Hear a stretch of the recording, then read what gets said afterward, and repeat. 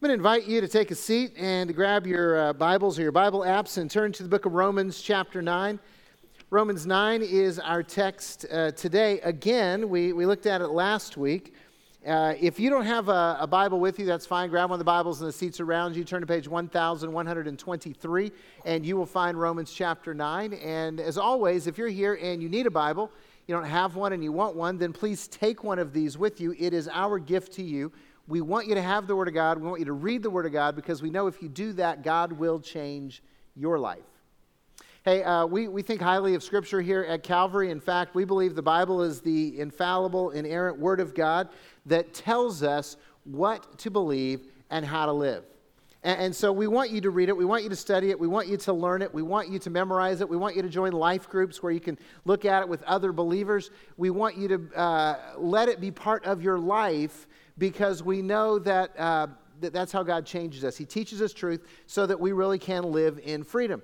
Now, we also know that throughout history, people who love Jesus and who love the Bible and who were on mission for Christ have come to differing viewpoints when they read the Bible, when they study the Bible, when they try to find the answers and understand what the Bible teaches us.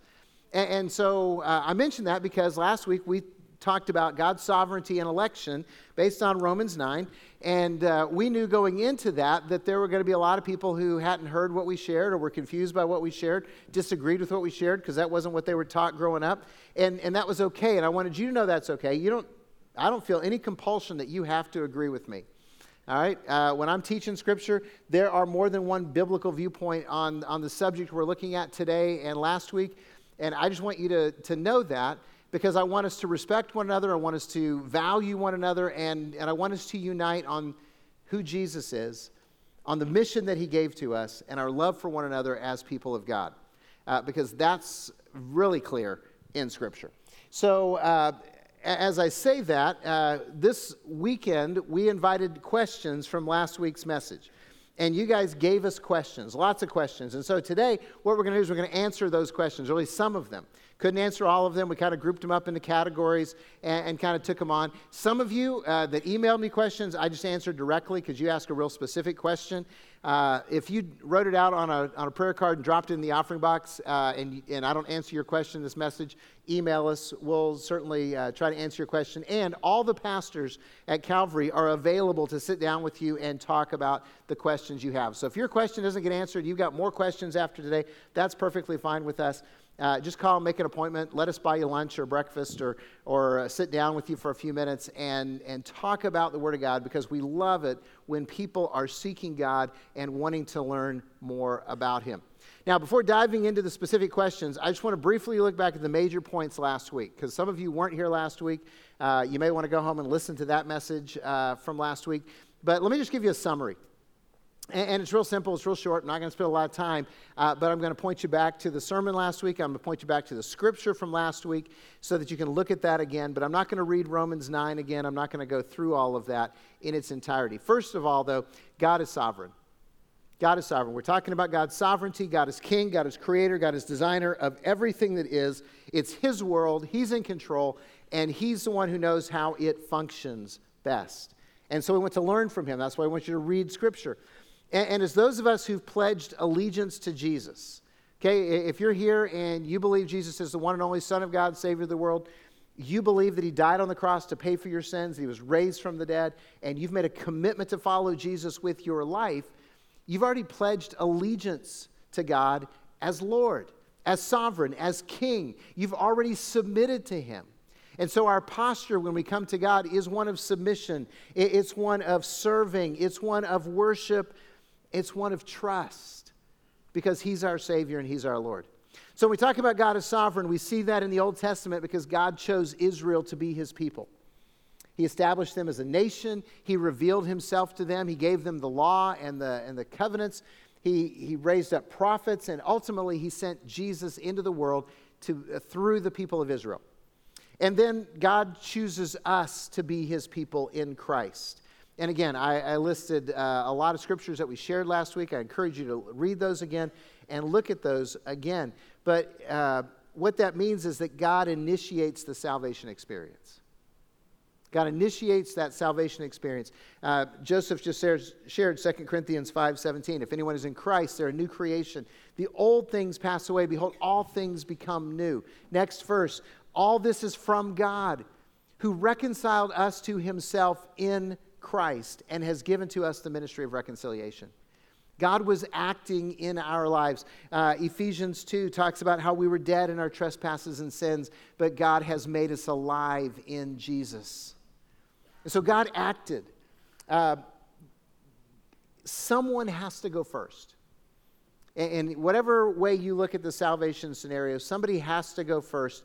And I believe Scripture clearly indicates that God goes first. So that means that we choose to follow Jesus because God chose us.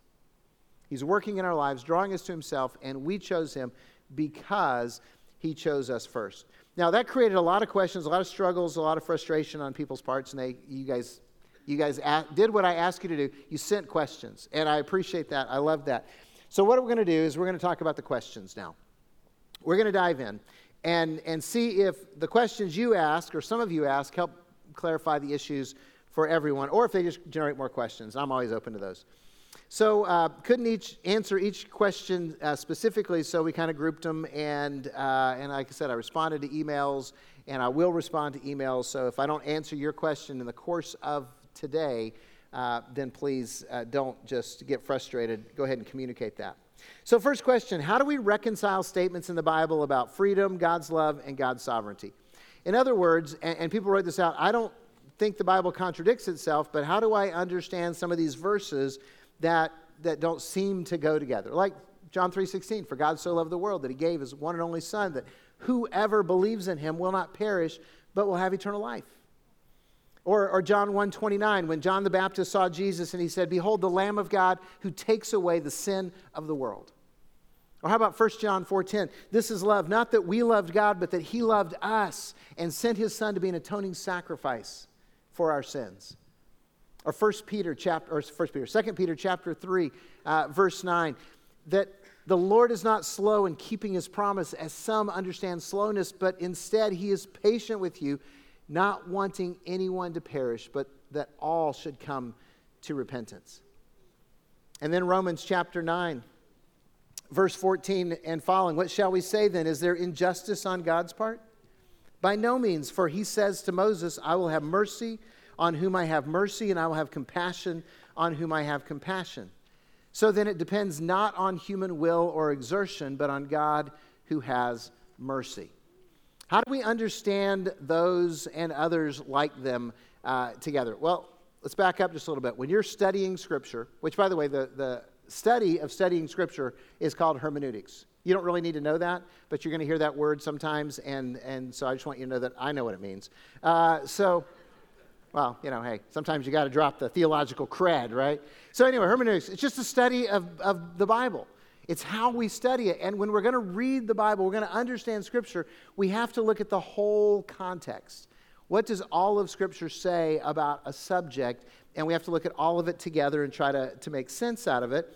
And we have to understand the audience that the writer is writing to. We have to understand the culture that it's written in, the context of those verses. For instance, Jesus' parables are almost all agricultural. I did not grow up on a farm. I had to understand the agriculture of the first century to understand the parables, and that's just how we have to study Scripture. Not only that, but people try to teach systematic theology. You go to seminary, you go to Bible school, they're going to teach you systematic theology, which is an ordered way of trying to understand theology. The problem is the Bible is not written as a systematic theology book. And so we're trying to take the whole and put it together and make sense of it, but you always have to look at the big picture. And I heard this joke years ago, and I loved it, so I'm going to tell it to you now. Because if we don't, it's dangerous. You can actually make Scripture say just about anything you want it to say if you take it out of context. So there was this guy, and he was really upset, and he was a believer, but he didn't read the Bible much, so he didn't know where to look for answers. He's like, God, I need to hear from you, so I'm just going to open the Bible, and I'm going to point at a verse on the page, and I want you to speak to me. So he did that. He opened it up, pointed at a verse, and it said, Judas went and hung himself. All right, God, I'm not really sure what you're trying to say to me, so I'm going to try this again. And he opened it up, and he pointed at the page, and it says, go thou and do likewise. All right, God, I'm not really sure this is what you want, so I'm going to try this again, third time, so I need to hear from you. He opened it up, pointed to the page, and said, what you do quickly. All right, so we want to look at the whole of context, okay? And that's just really important when you're studying Scripture. So I want to encourage you to do that. But when we study it, we understand it differently.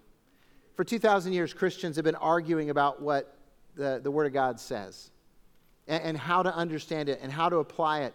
And so we are also influenced by our upbringing and by our culture and by our experiences when we read Scripture. And our goal is to try to remove that, but we can't because we're sinners and we're limited. So there's all these different issues that we as Christians are debating and discussing, and there's tension in those because some people want to look at this verse and give it more weight than another verse. And so there's tension between like love and judgment. And there's tension between faith and works. And there's tension between holiness and sinfulness. And there's tension in our subject of election between on one end of the spectrum, you have people who are saying it's man's choice, we have free will, and we're the ones who decide about whether we're going to be in a relationship with God or not. And on the other end of the tension, on the other end of the spectrum, is that side that says, no, God is absolutely sovereign. In fact, some people would say God's so sovereign that he, double predestination and all this kind of stuff. And sometimes he looks unkind from this viewpoint. On the other hand, on the other viewpoint, when it's all human will, he kind of looks like he's maybe weak or responsive God, but he's not able to do all the stuff we want him to do. And so somewhere in that tension between freedom of will, absolutely, and absolute sovereignty, you have to make a choice which side you're going to lean to. Yeah, you have to make a decision. And because you can't straddle the line, all right? A lot of people try, but it's not comfortable to straddle a fence on anything. So I lean toward sovereignty, okay? I lean toward God's sovereignty. I think the overwhelming evidence of Scripture is that God is sovereign, that he's the one who went first, that he chose. And you just read the whole context. I can't get away from that. That's how I understand it. There's, again, godly men and women who disagree. And some of you are going, yeah, but what about the whole, foreknowledge thing where God looked into the future and he saw who was going to pick him, and so he chose them. All right? That's how I was raised to believe. That's good Baptist teaching, trying to straddle the fence. And so here's the problem with that. For me, that means that people went first. That God made a decision based on my decision. That means I went first.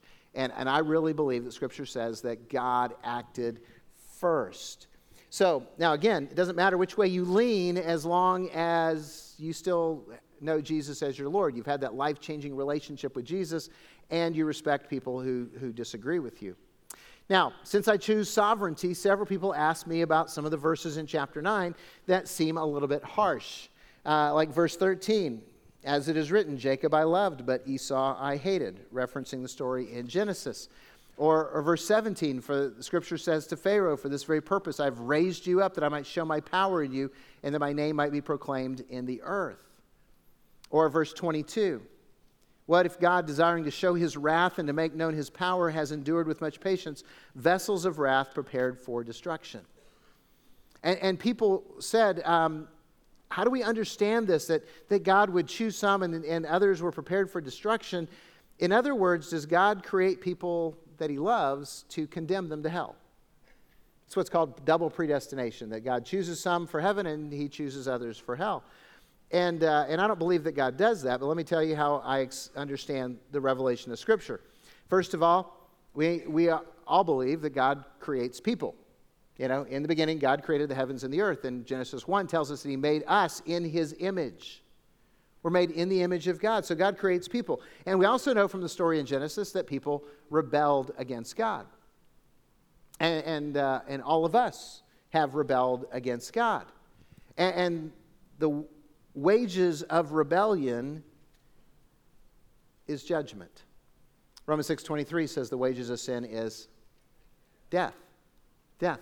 So all of us, whether you realized it or not, chose hell. We all chose hell. We chose hell. We made the decision to rebel against God, to reject God, and say, okay, God, we're going to live life our way. So judgment equals hell. So, that was our plan. That was our choice. That was our destination. And God intervened to save some. Rescue some. Because there's only three options when you look at this big picture-wise, what God's going to do with his creation. Either, option 1, nobody gets saved. Option 2, everybody gets saved. Or option 3, some people get saved. Now, we know that option 1 is not really on the table, that nobody gets saved. Why do we know that? Because we're here. Right? I mean, and the whole biblical story is about how God is redeeming mankind from hell. So that's the story. So we know that one's off the table. Option 2, everybody gets saved. Now, there's some people who love God and who study the Bible that want that to be the end result, and they argue it from verses like, behold the Lamb of God who takes away the sin of the world, or 2 Peter 3:9, where it says God desires that all should come to repentance and none should perish. And they go, well, that's what's going to happen in the end. The problem with that, when you read the whole biblical context, is that there's a lot more verses that say things like Revelation 20, where it talks about the great white throne judgment at the end, and it says, and everyone's name not found written in the book of life is cast into the lake of fire. Doesn't sound like everybody makes it. And then you listen to Jesus, and if you read the Gospels, and I really encourage you to read the Gospels, I spend time with Jesus, hang out and read a story. He tells these parables of judgment, and at the end, stuff happens like cast them out into the outer darkness where there's weeping and gnashing of teeth. Does not sound like everybody gets in. Or just listen to the words of Jesus, right? For God so loved the world that he gave his one and only Son, that whoever believes in him will not perish, but will have eternal life. For God did not send his Son into the world to condemn the world, but that the world might be saved through him. And people go, yeah, see, everybody gets in. Except that the next verse, John 3:18 says, whoever believes in the Son is not condemned, but whoever does not believe stands condemned already because he has not believed in the name of God's one and only Son. Jesus said everybody doesn't get in. So God saves nobody. That's options off. God saves everyone. Problem with biblical witness. So what does the Bible teach? God saves some. We all deserve damnation, plain and simple. We all deserve it. We all earned it. So if you have mercy, celebrate it.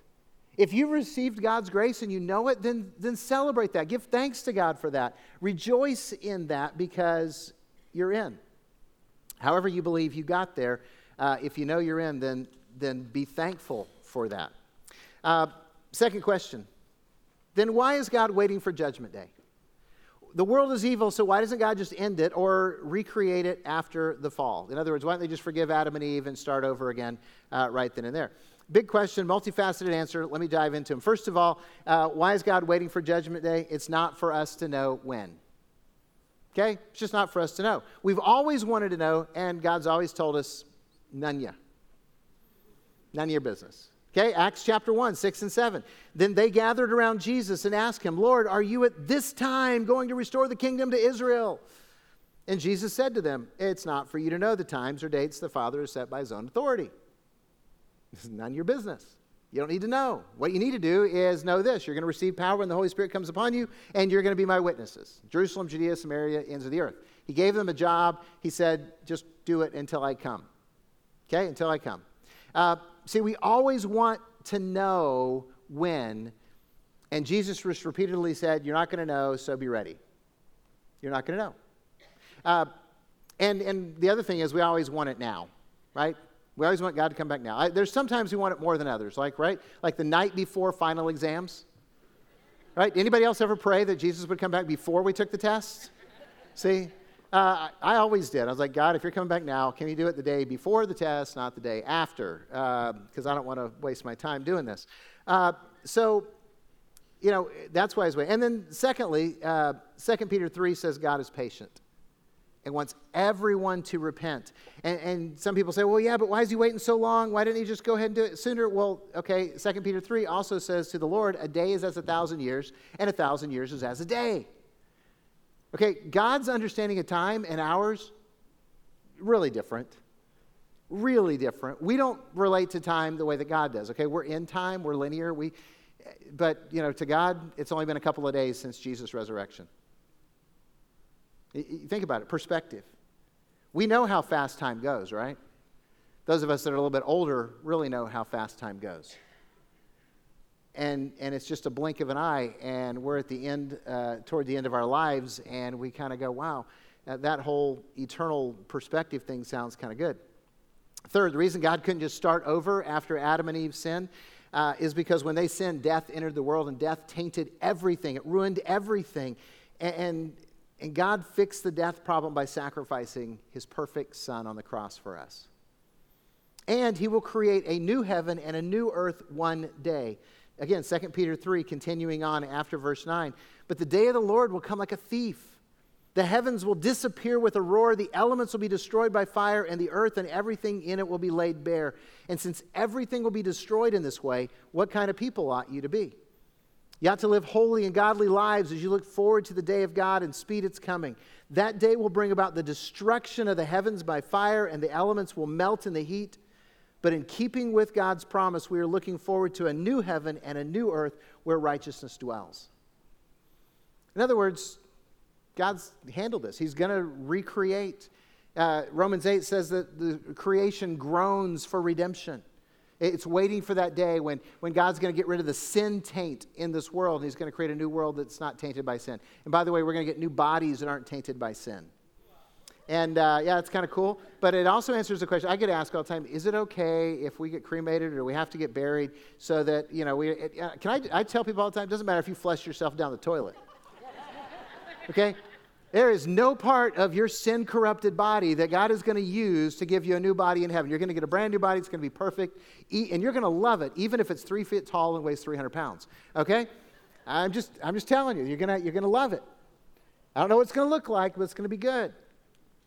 Now, let's answer the question behind this question. The question behind this question, and really the previous question, is this. Why did God make the world as he did? Why did God make the world the way they did? Why do people have to suffer? Why does hell have to exist? Why did God give Adam and Eve, our ancestors, the freedom to screw it up? And then why were they so stupid? Right? It's okay, though. If they hadn't been, we would have been. Right? Because we know how we're drawn to self-destruction. But we want to know why. Why is the world like it is? And here's the answer. We don't know. We don't know. I mean, there's lots of unsatisfactory theories, lots of theoretical theology where people are trying to answer this question and deal with it and argue and everything. But here's the thing. The Bible doesn't say why. Jesus didn't give us an answer. God didn't give us an answer. It really doesn't tell us why. And here's what we do know. We know that we live in a broken, destructive world. We know that pain and suffering is caused by sin, and we know that God was willing to pay the price for our sin and redeem us through the sacrifice of Jesus. So we know we're loved and valued by God. And if you wrestle with wanting to question God about why he made the world the way he did, if you want to accuse him, guess what? He can handle it. He can handle it. And if some of you need to have the conversations about that, I'll invite that as well. God's not intimidated by our questions. He's not intimidated by our accusations. I would hope you would ask those questions in faith. I really would hope you would do that. And then after you vent against God about how he messed up the world, then turn to Job 38 through 41 and read it. It's the closest you're going to get to an answer. Job is a story of a guy who lost everything. He was a good guy too, righteous guy. Best guy in the world at the time, and he lost his family, he lost his business, he got sick, he lost everything, and his friends were jerks. And then he accuses God. And God's response is pretty telling. He doesn't actually explain himself. He just kind of goes, Job, were you there when I created everything that is? Were you there? So God isn't intimidated, but he's also not obliged to give you an answer because he's sovereign. And here's the place that I really want you to get to. I want you to trust God. I really want you to trust God. If Jesus is your Lord and Savior, you're already trusting him for heaven. Okay, you're trusting him to forgive your sins and take you to heaven. So trust him with what you don't know as well. See, without faith, it's impossible to please God, and we want to come to God in faith, and we want to trust Him with our lives. But if you're already trusting Him to save you, why not trust Him with what you can't find out? Because none of the answers are satisfactory. None of the answers are going to lead you to a place of deeper love and trust. So I hope and pray that your relationship with Jesus is close enough that you'll trust Him when you don't know the answer yourself. I look at it this way. You trust tons of people in your life every day that are people who are sinners and they mess up. You know, I just confess to you, I trust my auto mechanic. I got one that I trust. Whether that's, good or not, it's for you to decide, but here's the truth. I can't fix the car myself. And I trust him. And if he tells me it needs to be fixed, I trust him. Now, he can pull out the part, and he can show me, and he can give me details, and all I hear is wah, wah, wah. Okay? Because that's not, some of you are mechanics, and you understand it. And you go, oh, yes, I understand now. That's great. I get it. I don't understand. I trust. And he's proven himself trustworthy, so I trust him. And that's a great thing to have a mechanic that you trust, isn't it? Yeah, I'm trusting a mechanic. Why in the world wouldn't I trust the perfect God who demonstrated his love for me by sacrificing Jesus for me? Why in the world wouldn't I trust him when I don't know the answer, when I can't understand the answers? I do trust him. You got to decide if you're going to trust him. Next question. If we are predestined, do we have free will? And if we're predestined, why should we pray? Does it even matter? And why would we share our faith if people are predestined? Again, multifaceted question, so here we go. Scripture repeatedly affirms that we are predestined. Romans 8, Romans 9, Ephesians 1, there's others. So let me just say this. We're predestined, but only at the point of salvation. Only at the point where God makes us alive. And then once you've been made alive in Christ, guess what? You have free will. If the Son has set you free, you are free indeed. And Scripture even tells us, hey, if you've been set free, don't submit again to a yoke of slavery. So if you're a follower of Jesus, you have free will, complete free will, like nobody else on this planet does. So now you have the freedom to either obey or to disobey God. You have the freedom to submit or to rebel. You have the freedom to serve God or to be selfish. So you've got freedom. What are you going to do with it? And then Scripture also repeatedly encourages us to pray, even though God knows what we need before we ask. I mean, he tells us that. I know what you need before you ask, but he still invites us to pray. Why? Because prayer is more about relationship than request. You know, if you don't hear anything else I say today, maybe you want to hear that one. Maybe write that one down. Prayer is more about relationship than request. Think about this in terms of relationship with your children, whether your children are little or whether they're grown. Okay, when they were little, hopefully you had a relationship with your kids where you had conversation with your kids and they had conversation with you and you were involved in knowing about their day. And in fact, as a parent, you knew their needs before they asked most of the time. But you still wanted them to ask and you wanted them to say, please and thank you. Right? You wanted them to be grateful and you wanted them to make a request, not a demand. And here's the thing. If you have a good relationship with your kids, no matter how old they are, and you're in conversation with them and you're sharing your life with them, when they make a request, are you predisposed to grant that request? I am. I don't know about you. You guys are mean parents, huh? You know, if you love your kids and they're living in a way that you approve and you celebrate, and if you can, you want to help them. On the other hand, if your kids are ungrateful and distant, and the only time they ever talk to you is when they need money, are you predisposed toward granting their request? No, you're not. Let's just be honest about it. And even when you do help them, you do it grudgingly. Ungrateful louts. Not going to let you starve, but I should. You got my grandkid, right? Come on. We get it. And so think about this. We're in relationship with God. He's our Father. We're the children. If the only time you ever talk to God is because you need something from him, you're treating him like a cosmic ATM. And I don't think he's really all that inclined to grant our requests. See, prayer is about relationship.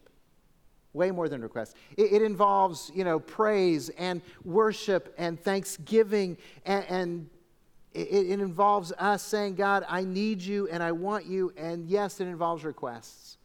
because that's a natural part of relationship. And I'm just going to tell you this, on the sovereignty thing, we pray because we serve a God who can change lives. If you believe extremely in free will, then God has limited himself or can't change people.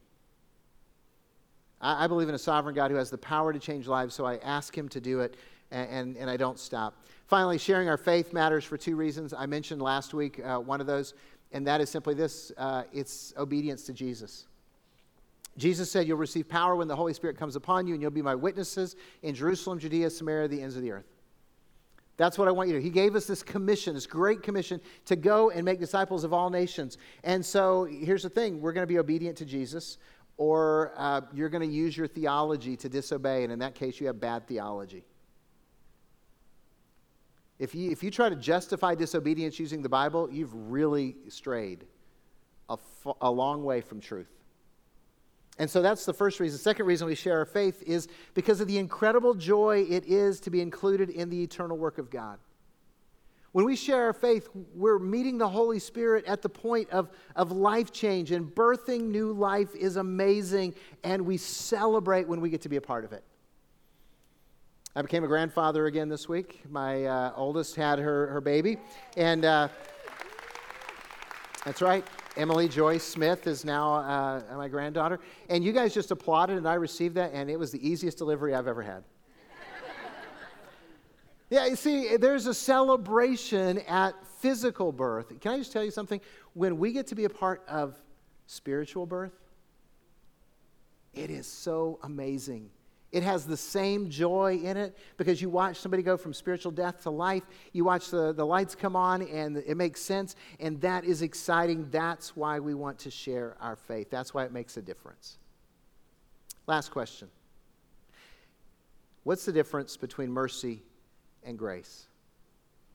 Mercy and grace. Now, I just confess, I use them interchangeably because I think they pretty much mean the same thing. There's a technical difference if you get right down to it. Mercy is when punishment or judgment is withheld when we deserve it by somebody in authority or power over us. Basically, we deserve to go to jail and we get a suspended sentence. That's mercy. Grace is simply unearned favor. It's unmerited love. It's getting something we don't deserve, we didn't work for. It's a gift given to us. That's grace. And we receive mercy and grace through Jesus because he chose us, not through our effort or our will. And because I believe this, I believe if anyone seeks God at all, it's because the Holy Spirit is working in their life, drawing them to Jesus. And I believe that if you trust Jesus and want to be saved, you will be. There's a lot of concern from people about, well, yeah, but what about people who want in, and they're not chosen? No, if you want in, you are chosen. Okay, did I just tell you that? If you want in, if you trust Jesus, and you go, I want to be part of this, good news, okay? Because nobody wants that on their own. And somebody asked the question, great question, about Matthew 7:21, where Jesus said, not everyone who says to me, Lord, Lord, will enter the kingdom of heaven, but only those who do the will of my Father. And on that day, many will say to me, Lord, I prophesied in your name, and I cast out demons in your name, performed miracles in your name, and I will say, depart from me, I never knew you. And how do we understand that? Well, it's really simple. Read the whole context. You back up the verses before that, and Jesus is talking about false prophets. He's talking about the Pharisees. He's talking about people who are trying to get in on their own merits. They're not trusting in Jesus at all. They're trying to earn it. They're trying to be good enough and do enough good things so they qualify for heaven. And if you're here and you're working your butt off trying to get to heaven, you're going to be sorely disappointed because it's not going to happen. It happens because we trust Jesus. Because we can't earn it. We can't get there on our own. It is grace. It is mercy, and that is it. And if you're sitting here today and you're going, I've never made that decision, and I got this weird feeling like I should be like committing myself to Jesus, and I feel like God's talking to me, and I don't know what that really feels like, then guess what? It's time for you to get real with God. Because he's drawing you to Jesus, and it's time for you to commit. God promises that everyone who calls on the name of the Lord will be saved. So don't be afraid. If you know that you're saved, then know that grace has saved you and grace will keep you. And ultimately, again, I'm just going to tell you what ultimately matters is that you know Jesus, that you've experienced that life-changing relationship with Jesus Christ. Whether you believe that you chose God or whether you believe God chose you, it really doesn't matter as long as you believe in the life-changing, soul-saving power of Jesus. Will you pray with me?